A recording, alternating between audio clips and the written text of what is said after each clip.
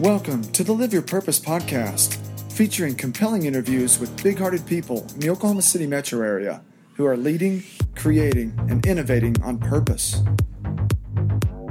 Get inspired by conversations with passionate difference makers from our local community. I'm your host, Charles Gossett, life purpose coach and founder of Full Integration Coaching. On today's episode, we sit down with Rachel Linhart, a driven community leader with a passion for making the performing arts available to all people. And now, the Live Your Purpose podcast.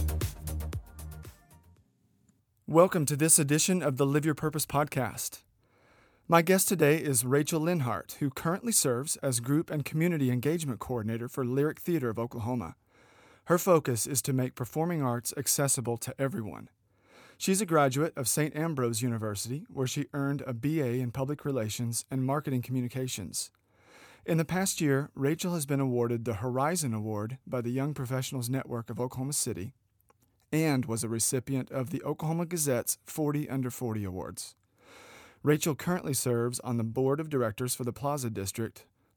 She is also a BIG with Big Brothers Big Sisters and an active member of Leadership Oklahoma City. Rachel, welcome to the show. Thanks for having me. It's so good to have you. And we're here on location at the Lyric Theater, back in one of these amazing rehearsal rooms. We are. Yeah, so if we wanted to, we could start playing the piano and maybe sing a song. It wasn't scripted, but... Hey, I'm open to it. You're open to it. Okay. So as you may know, we start each of these episodes with a kickoff question, and you've chosen yours. So we'll do that and just see where the conversation takes us. Okay. So Rachel, what are the struggles and triumphs that have most shaped your life? So this is, if I'm being completely honest, a very deep question.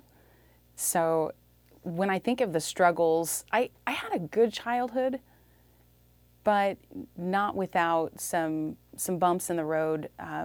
My mom divorced my dad. They got a divorce when I was just really little, remarried. My stepdad played a great role in my life growing up, but then they divorced. My mom and stepfather divorced when I was in middle school, high school. It was kind of long. And for a while, I actually was forced to live with a friend's family. And I remember very vividly pretty much running the household while my mother took care of her parents, both of which passed from terminal cancer within 3 months of each other. And they were way across I'm from Illinois, small town in Illinois.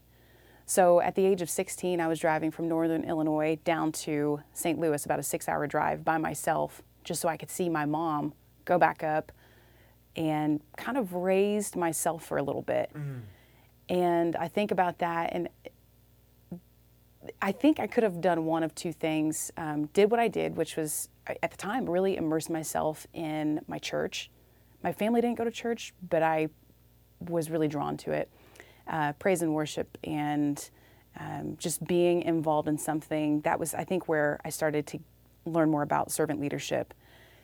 Or I could have just rebelled and partied and really acted out.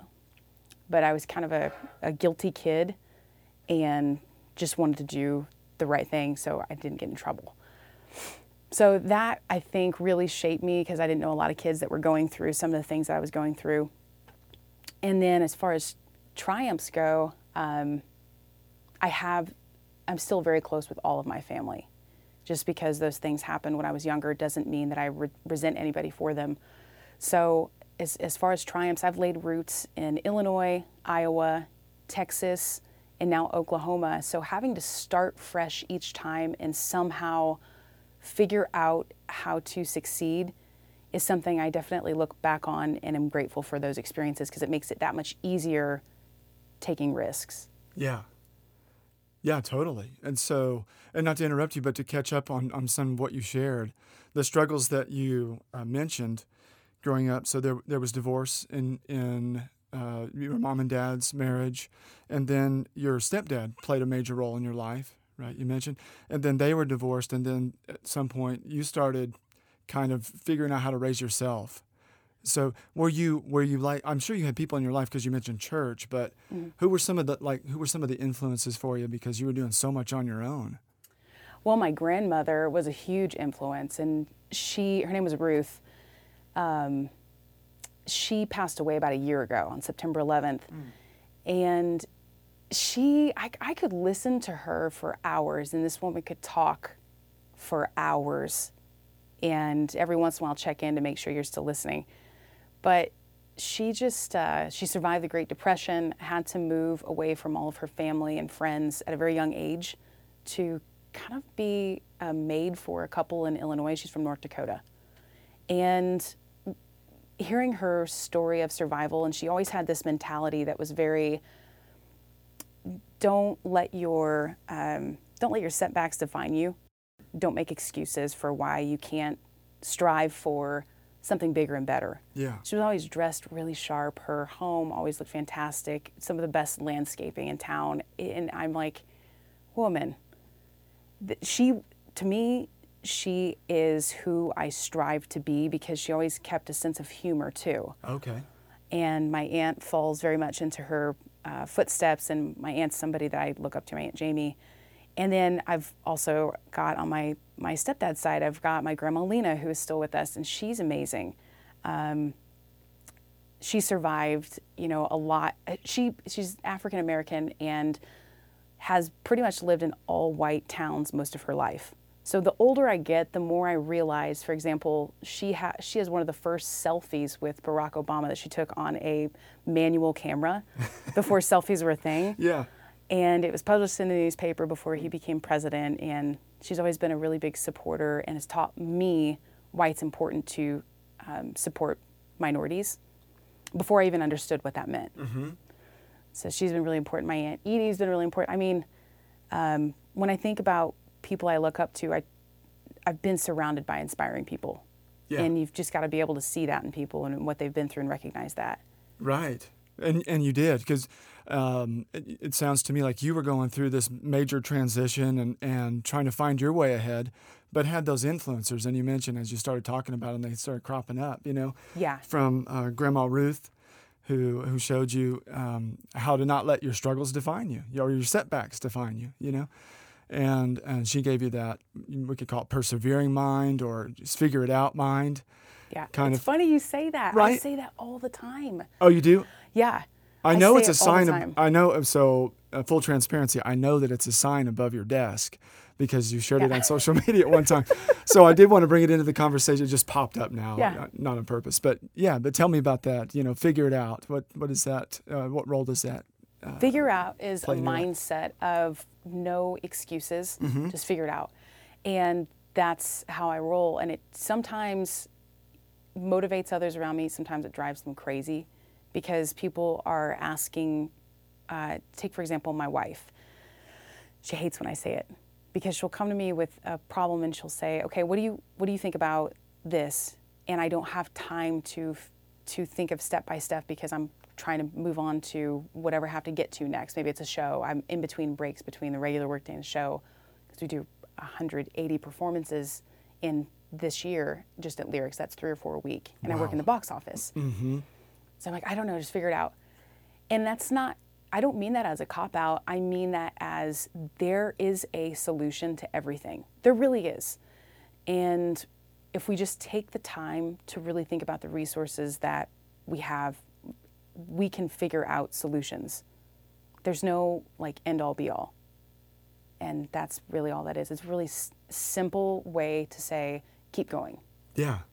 And you can literally find the solution. So figuring it out means, from what I'm hearing, this is my interpretation, when you say that to your wife, you're really saying there's a solution here.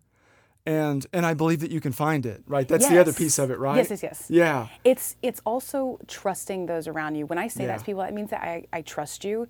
If I try to do something for you, it means I'm not completely sure if you're able to find that solution, and it's better if I help you. Mm-hmm. But if you ever hear figure it out for me, it's not me trying to be rude. It's me saying, I trust you. I know you can do this. Okay. Well, I'm going to keep that in mind. And that's really good advice for all of our listeners that are keying in right now to this part of our conversation, that Part of these dialogues that I hope to bring to our community's awareness is that there are problem solvers in the community.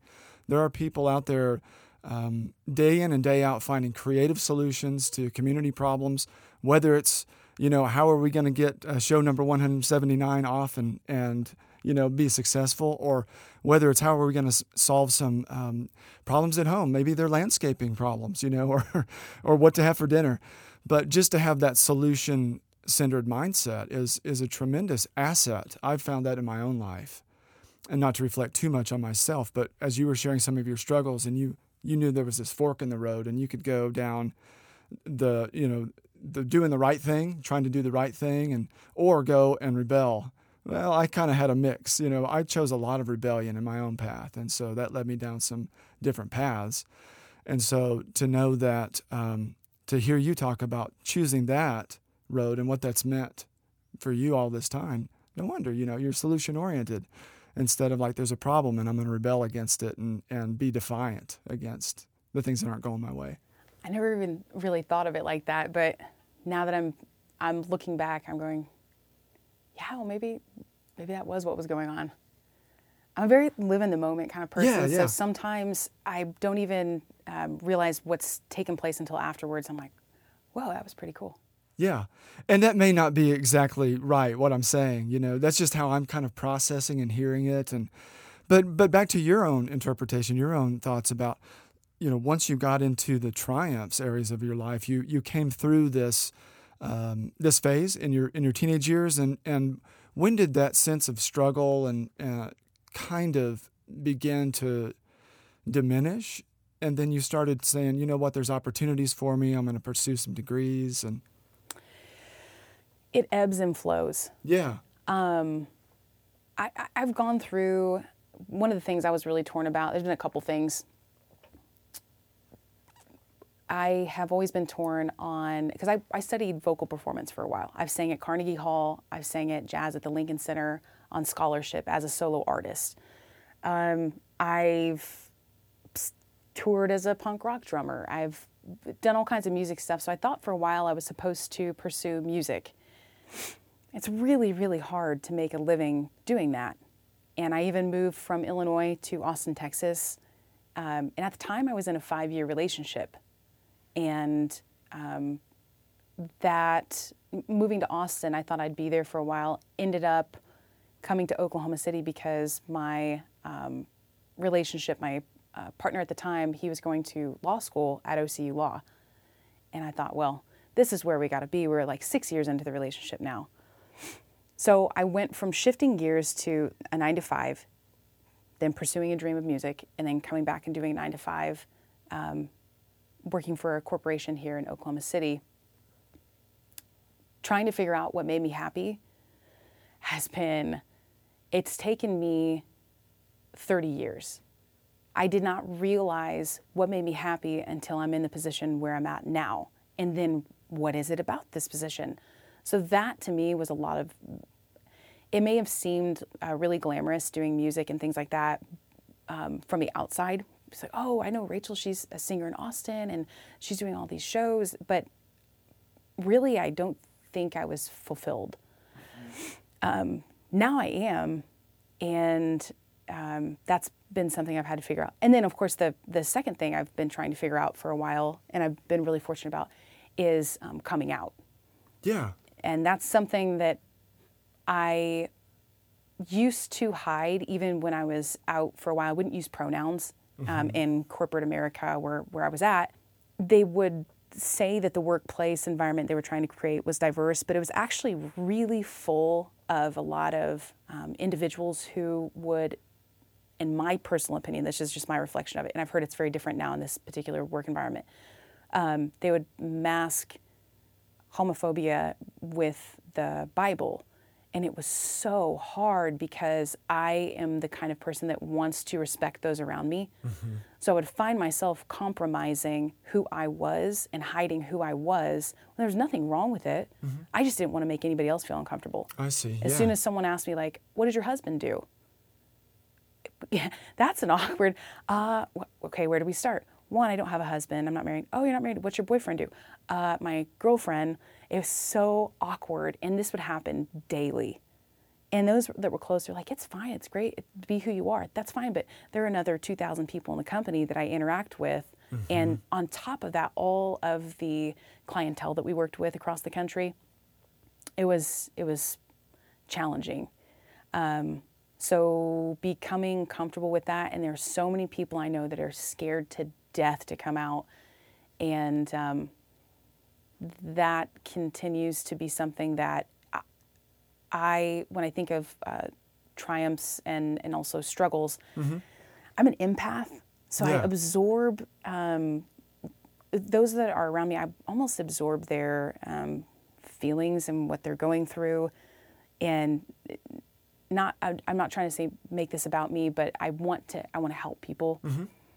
So I think the struggle I'm at now is I'm really happy doing what I'm doing. How do I sustain this and make it something bigger than what it is?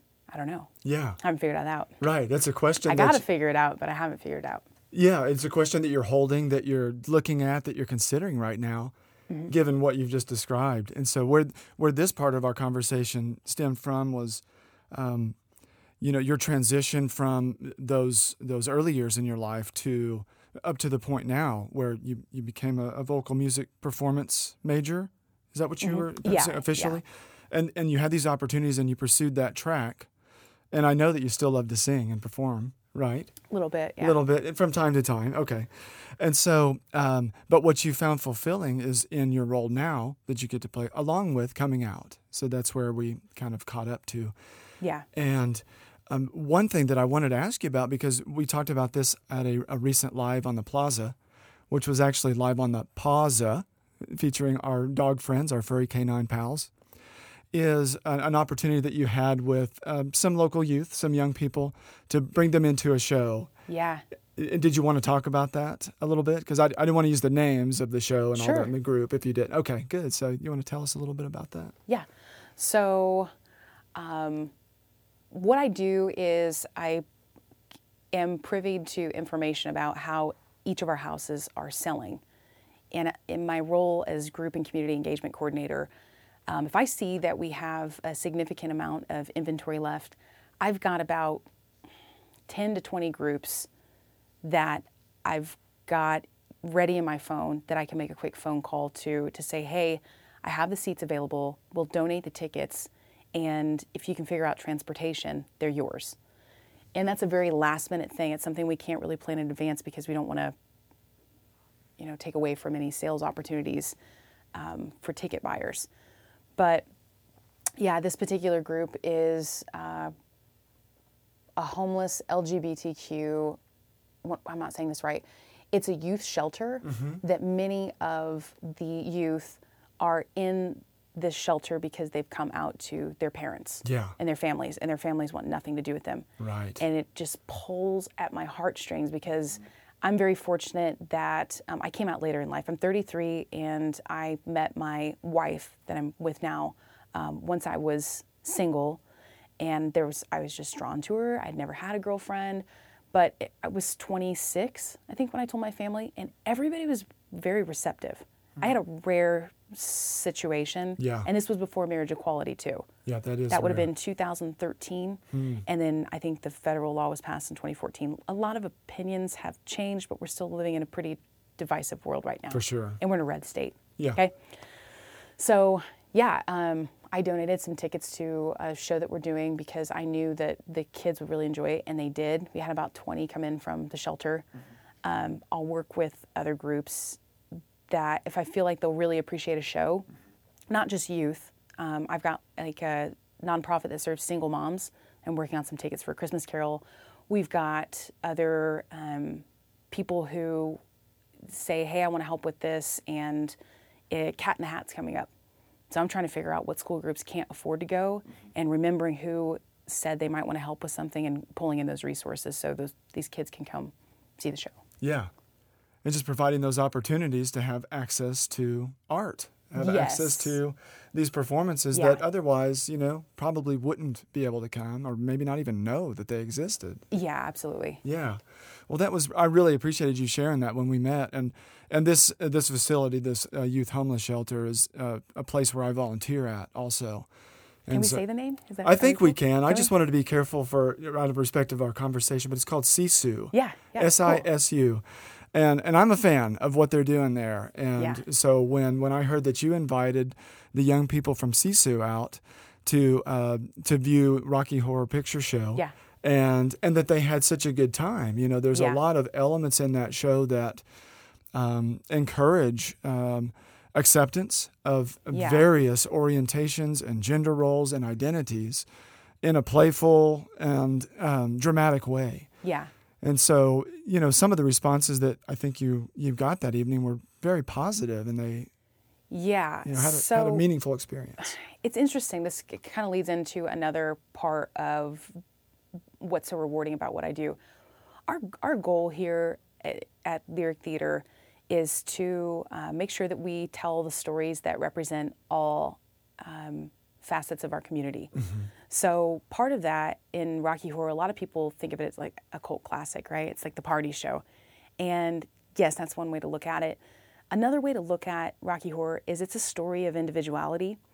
And it is really what blew the door open for people in an era of AIDS epidemic, for people to own who they really were. And it was okay because it was so over the top. Like, this is really where change makers come from. Mm-hmm. Think of like Stonewall, for example. You've got Marsha P. Johnson and Sylvia Rivera. But where Stonewall actually began, a little bit of history, is with a drag king named Stormy DeLivray. And Stormy was the keeper of the LGBTQ bars, if you will. And a cop started harassing Stormy, and she just wasn't having any of it, so the cop punched her, she punched the cop back. That's when Marsha P. Johnson and Sylvia Rivera started the riot. But it started with this like really strong individual, and isn't that really what Frankenfurter is?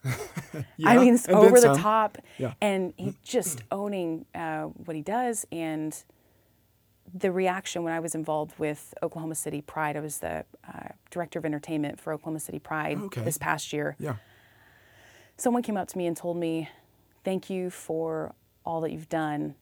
You've really saved a lot of brown lives this year." And I was like, what are you talking about? And I started to look back at all the pictures, and it was the first time I'd really seen in the photographs, because we invited many, 4 or 5 documentary-style photographers to shoot the whole celebration. It was the first time that I can remember that I saw a ton of brown people in the crowd enjoying themselves because there was representation on stage. I see. Right. And this year's been really moving because things that happened so naturally, I was like, yeah, of course we're going to invite Urban Pride. Urban Pride had never been a part of Main Stage Pride before. There's a different entity, a different style of music, a different part of the LGBTQ community. I started seeing more youth. And I'm like, I still was trying to figure out in my mind why part of me thought it wasn't okay for youth to participate in LGBTQ culture. Mm-hmm. And it was because of the things within me that have I've been surrounded by, like being LGBTQ is wrong. Don't try to convince our youth that it's okay. And so this year I've really tried to take a stand to go, no, you know what? Boys and Girls Club wants to perform on stage after the parade. They get a slot. And they did amazing. CSU Youth is more interested in coming to Rocky Horror than A Christmas Carol because they can relate more to the story of a celebration of individuality and coming out. Yep, they're coming to this show. Of course, make sure everybody's over 13 because there's some mature content, but I've been thinking more and more about that and the stories that we're telling or the things that are going on and how to be more inclusive of everyone. And it doesn't have to do with just LGBTQ. Sure, right. It has to do with everybody. Yeah. Yes. And one of the things that again, through these conversations that I try to key in for myself, and hopefully some listeners do too, I think they will, is that, a fuller expression and understanding of what it is to be human. Yeah. And so it's anytime these examples are coming up that are very specific through specific lenses, I believe that the more specific we can get in different areas of our humanity, different areas of our society, our culture, our community, the more specific we can be there, the more general we can see through a lens of our common humanity. It's really paradoxical and ironic, but the more specific I can be, for example, about my own journey, my story, the more it seems to help people relate to their own story and their own lives. And sort of all of a sudden we belong to each other. Even though we may or may not agree in our lives or about issues or whatever we want to disagree with, there's plenty of that going on out there. But what's underneath the surface of the disagreement? Discomfort, misunderstanding, Sure. Yeah. non-acceptance, pieces of ourselves that we're blaming others for, and we're projecting all that all the time. We're just afraid. All of these are factors that I think are below the surface. And as I hear you talk, I'm excited. I'm hearing all the things that you've got going on, and you're inviting so much of the community to be represented, and it's through art that it's happening. Yeah. And this actually takes me back to just a quick story I'll tell. Got married last November. Okay. November 10th was this big wedding, and what was so fun about it is that my wife and I are two I'm saying this about myself, other people can say whether or not this is true, pretty open-minded people, regardless of your socioeconomic status, your age, race, political beliefs. If you get along with us, we get along with you. We don't care what everybody else is saying. It's especially true for me because I was raised very, a lot of what I was around when I was younger was very conservative. And fast forward, our wedding, we had almost every walk of life you could think of. So for example, some of my family friends from Illinois, they are coal miners. Okay, they most certainly and openly voted for Trump. I've never seen them post anything. I had one rule of thumb. If you're homophobic and you're open about it and you have to take a stand, don't bother coming, it's fine. But if you're willing to come to maybe your first gay wedding, awesome. Let us show you a good time. And they did. We had about 220 guests from all across the country, all walks of life. Probably had a nice even mix of like straight people to LGBTQ. It was my grandma Lena's first LGBTQ wedding. The compliments that we've received from that celebration are still happening. People tell us all the time, it's the best wedding I've ever been to. You know why? Because I think people were going in apprehensive, a good handful of people wondering what it was going to be like. Yeah. I had people tell me that because I'm kind of an open book. You can talk to me about whatever you want to talk to me about. But after it, they were like, it was the most fun wedding ever, and it was so much fun. And it made my heart so full because people, it was probably their first time around more than two gay people in the same room. And maybe for others, it was their first time where maybe they pegged conservative people or people that weren't like them. Everyone was dancing and having a good time. And I thought if more of you could just not pay attention to what everybody's posting on Facebook and their opinions and have meaningful conversations offline, we get a lot further. We get so much further and we realize we have a lot more in common than what social media seems to project of us. Yeah, we do. When we're not behind our screen, and I engage in social media often. I know you do too. And I believe it has its limitations. And I think there's plenty of research, if you want to go down that path, to show that. But, there's a part of ourselves that's just simply not engaged, is how I put it, when we're on social media. And we can craft sort of an ego identity or a limited version of ourselves online. I try to be much more open, as you do too, on social media. I let people know about things in my past and in my present that are challenging or that, I'm not sure about, or failures that I've had in the past. As I give myself permission, to be myself, it puts a lot more people at ease, I believe, and they've told me that, so that they can be themselves. And it drops so many of the contentious arguments and guarded positions that people seem to have. Not always, but more often than not, there's at least a new opportunity for new information to come to the table when I can just accept who I am, show you who that is, and not respond hatefully to criticism, but certainly directly and back up anything that I've put out there. I like that. Giving yourself and others permission to be themselves. I like that. It took me my own journey to recognize that, so I'll just spend a minute here. But my biggest journey is through recovery from alcoholism.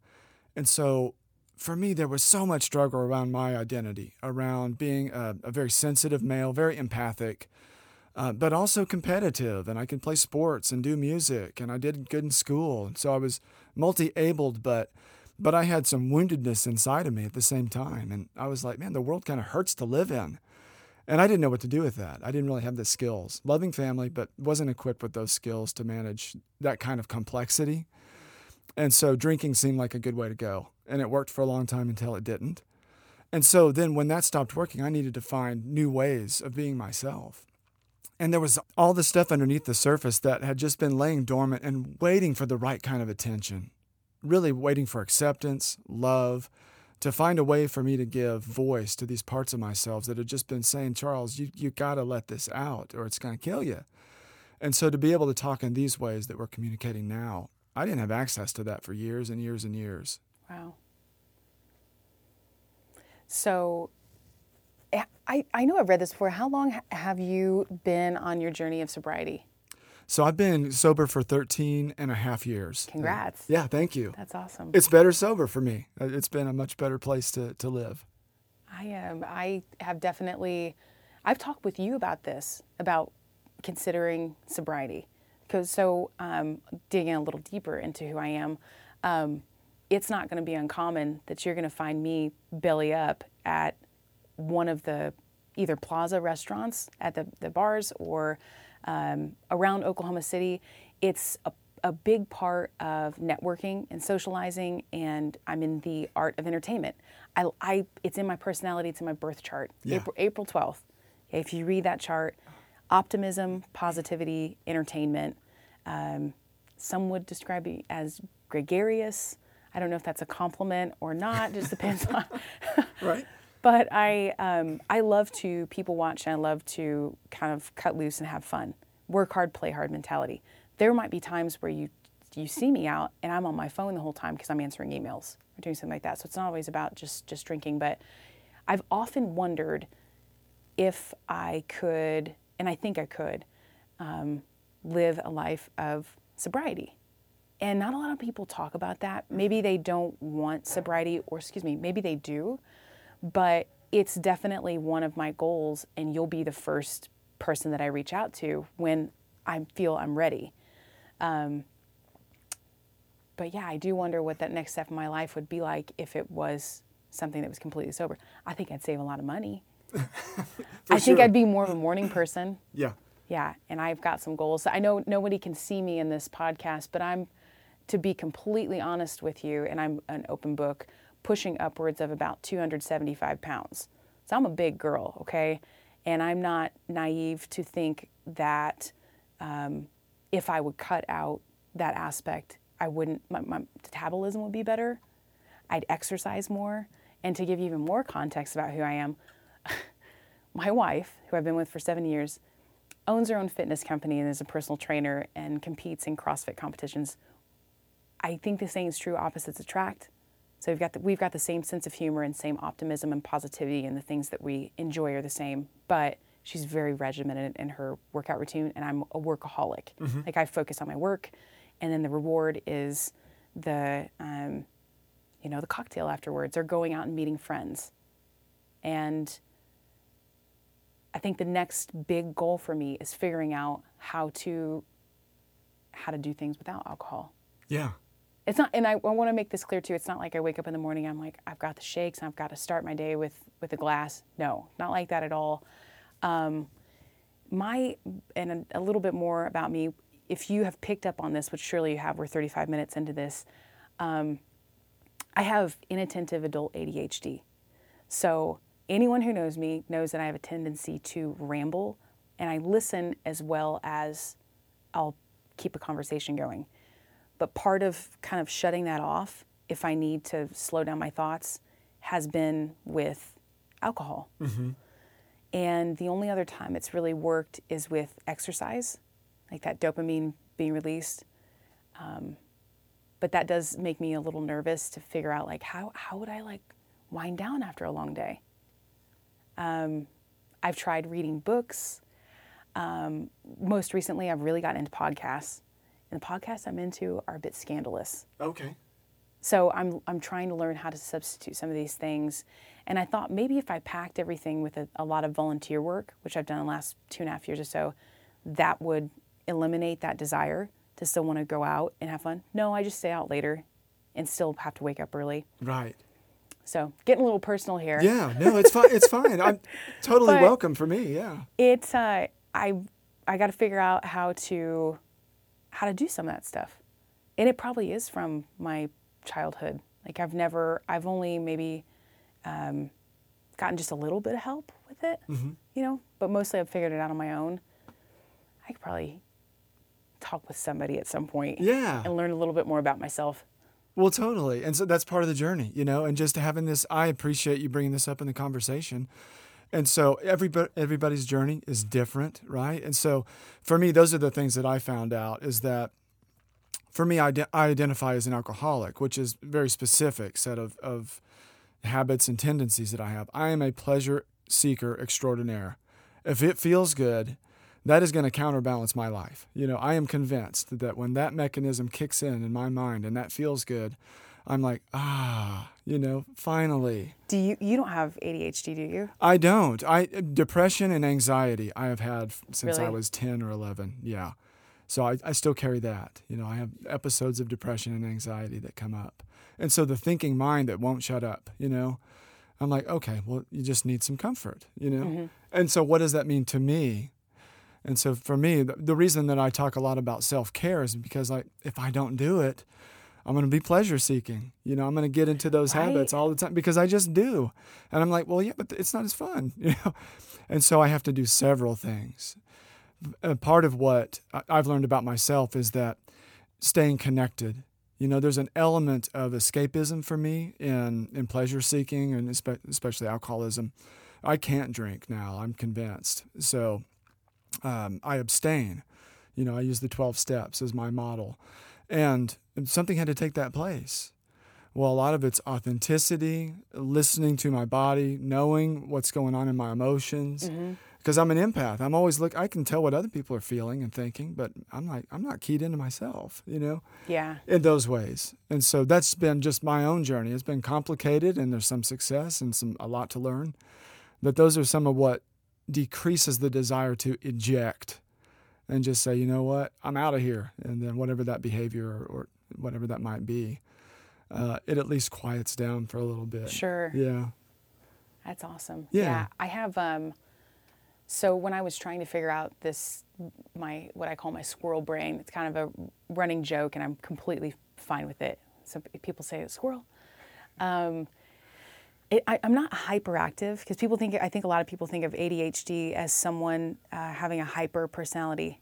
You can sense it in my voice. My voice sounds tired right now because I am tired. We're in the middle of we're in the middle of a show run, and we have midnight performances. So it's just you got to still be here at work during the day, but then figuring out that schedule. But when I talked to my doctor about, hey, I'm pretty sure this is inattentive adult ADHD. I was diagnosed back in 2011 and only took medicine for a month. And then I moved from Iowa to Austin, Texas, and didn't have health insurance for a while. So I never took anything for it for years. One of the things that I've found is they would want to misdiagnose it for depression, high functioning depression. And they would try to put me on other medicine that would make me violently ill. And so for me personally, and I'm talking about this very openly because I get asked about this a lot. I get asked about my orientation, how I came out and what that looks like. I get asked about why I love what I do a lot. And then I also get asked about when people hear that I have ADHD, I might have that too. How do you know? I just had lunch with somebody last week that they wanted to talk about it. And when I was in corporate world, it was very embarrassing and I never brought it up because I felt like it was perceived as an excuse because people with inattentive adult ADHD very much struggle with time management. Very bad. But the 9 to 5 job I learned wasn't for me, and immersing myself in my work and having an employer that allowed me to do that and wasn't upset with me if it took me longer to do something, as long as I got it done by the deadline, I was like, oh my gosh, this role exists, and I wish more people that struggled like I do knew that it was okay to talk about it and it's better to talk about it. And I was very, very fortunate in that the woman, she has recently left Lyric for another role in higher education. She very much understood the importance of talking about mental health. And her mom was a psychologist, is a psychologist. And so she was the first person at any employer that made me feel like it was okay to talk about who I am. So that's made a huge impact on my life. And I don't know if she really realizes that. So if she listens to this, she knows who she is. Yeah, it made a huge impact because in almost every review prior to me being at Lyric, the thing that was always brought up is like, Rachel has a hard time being on time. The mundane things do not excite me. And I had to learn that about myself. I needed a job that was not a desk job that I do the same thing every day.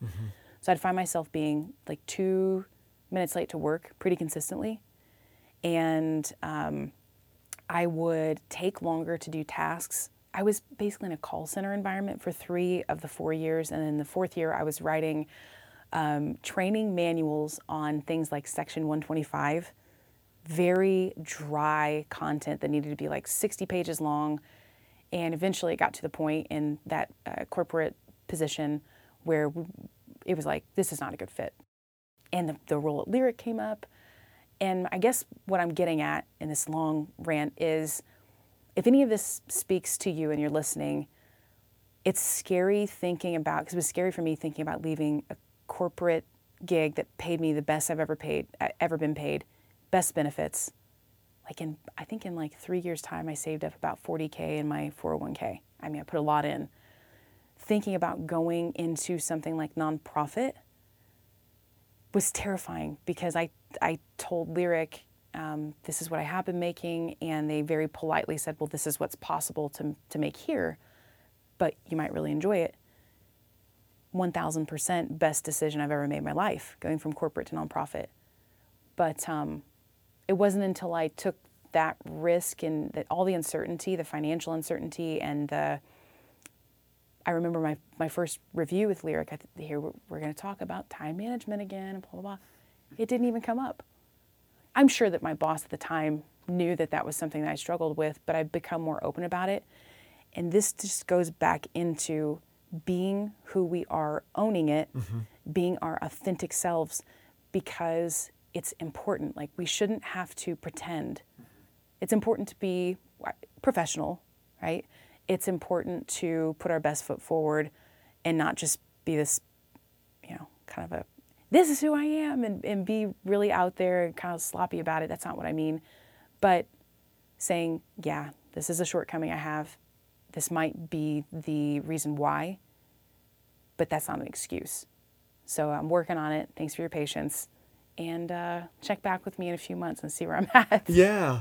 It's just having those honest conversations. Again, I appreciate you going there, because this is another lens of yourself and your life with, now describe the diagnosis again, Inattentive adult ADHD. Okay, inattentive adult ADHD.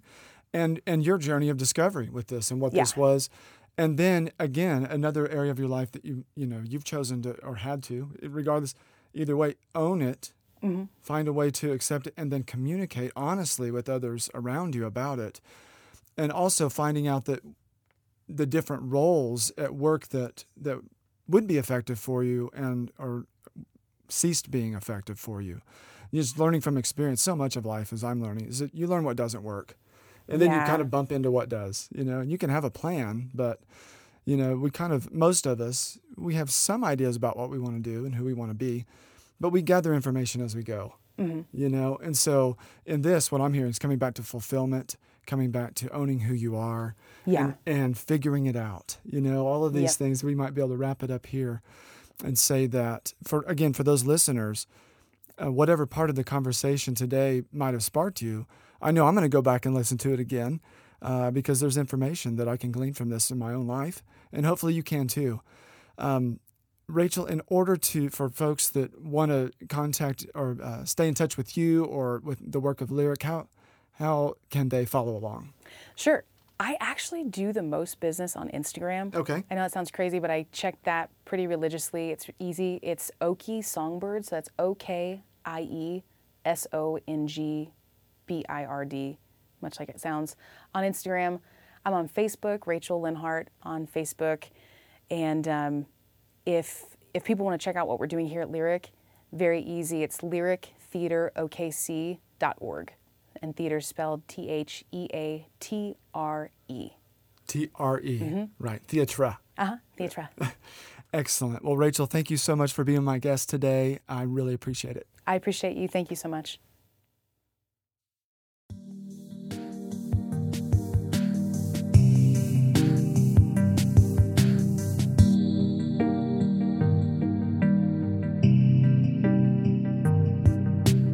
You've been listening to the Live Your Purpose podcast. I hope you've been inspired by my conversation with today's guest. If you like what you hear, please share with your social networks and subscribe so that you never miss an episode. I'm your host, Charles Gossett, life purpose coach and founder of Full Integration Coaching. To learn more about the life coaching, public speaking, and retreat services that I offer, visit fullintegrationcoaching.com. And you can follow along with me on Facebook and Instagram at Full Integration Coaching. Until next time, remember, you were meant to live on purpose. Start living yours today.